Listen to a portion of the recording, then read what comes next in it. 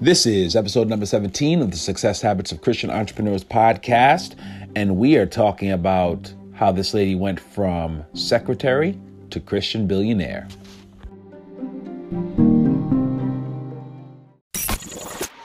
This podcast is for mature audiences. Listener discretion is advised.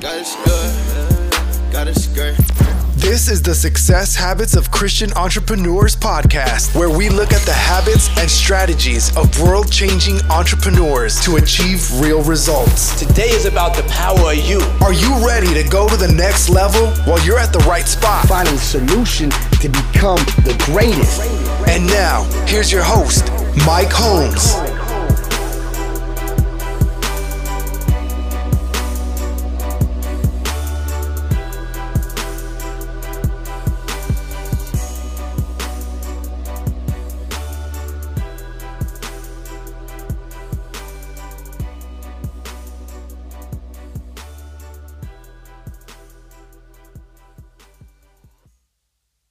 What's up? We are back on the Success Habits of Christian Entrepreneurs podcast, and today we are talking about how Folorunsho Alakija went from secretary to Christian billionaire.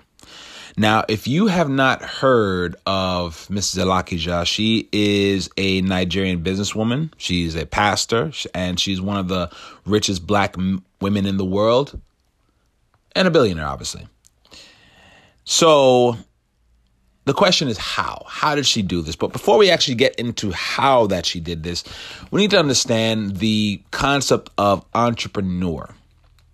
An entrepreneur is someone at the end of the day who is productive. And I personally believe that God has designed his people to be entrepreneurial. And I'll use the example of Israel. The Bible says much food is in the tillage of the poor, but there is that is destroyed for want of judgment. At first, when I read that scripture, that didn't really make any sense to me. It's like, how in the world could much food be in the tillage of the poor? Isn't much food supposed to be in the tillage of the rich? Until I actually looked into it, and what happened was ancient Palestine was actually, we're talking about Israel, was a land of small peasant proprietors or small owners of business.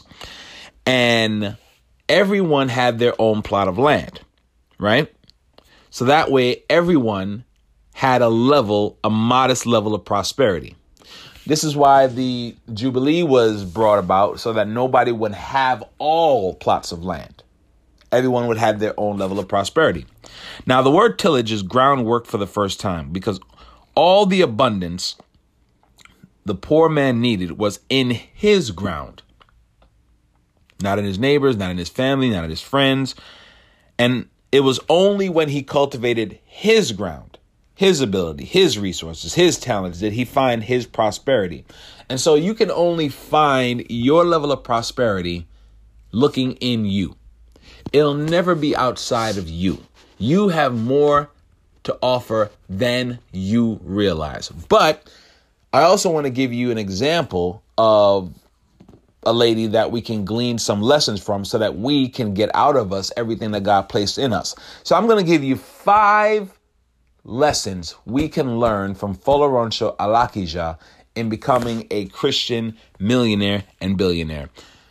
The first thing, learn to go the extra mile. Learn to go the extra mile. So growing up, Miss Alakija wanted to be a lawyer. Her father, however, didn't see the necessity of educating his daughter in the field of law. Instead, he sent her to secretarial school. And she was frustrated. She was so upset and angry. But she was also determined to move up. So she began her secretarial career for 18 months. And soon after, she heard of an American bank opening in Nigeria. She was from Nigeria, by the way. I apologize if I didn't tell you that. I think I did, actually. But just in case I forgot, I'm going to tell you again. She applied and was hired as an executive secretary at that new bank to the managing director. And she worked there for 12 years and she rose through the ranks. She moved from secretary to heading the corporate affairs department to working in the treasury department, trading the bank's money. And so when she actually talked about luck, she had this to say about luck. Quote, "You create lucky by working extremely hard. You create lucky by going the extra mile, especially women. It's easy for the men to just do something effortlessly and get recognition for it. But for women to be able to get recognized, you have to put in triple effort into what the men are putting in. It's only then you get noticed. Just because there are so many odds against women, just because the world believes that the woman is supposed to be in the kitchen or to just be rearing children. End quote. Now, I agree with her completely about women having to work harder than men. Unfortunately, it's just the way it is. But I also agree with the fact that nothing comes about by luck. It is only by working extremely hard, going above and beyond what is asked you to do. Jesus is actually the one who came up with that extra mile principle. Jesus said in Matthew 5:41, and whoever compels you to go 1 mile, go with him 2. Now, he was talking about an oppressive practice that happened in his day. The practice actually originated with the Persian government under the rule of King Cyrus. Under this custom, the king's messengers had power to take horses, camels, and men into service against their will. In fact, these couriers were staged in specific locations by the king. And if a man were to pass this post, an official could rush out and compel this man into service. This custom was then adopted by the Roman government, which Jesus lived in.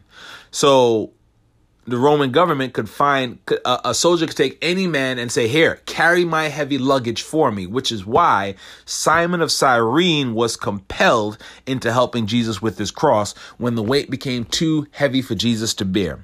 So Jesus is saying, rather than quarrel and complain and gripe and just be upset about this oppressive treatment, he is saying, no, I want you to do something different. I want you to do what they're telling you to do, but not only do it, but to exceed expectations in a spirit of service and love. When you go the extra mile, it is not only Christian duty. It is not only doing what Jesus said. You are putting on you a powerful spotlight, because the fact is most people do not go the extra mile. And if they go, they do it with such a bad attitude. It were better they had not done it at all. So the first thing that we can learn from Mrs. Alakija is learn to go the extra mile.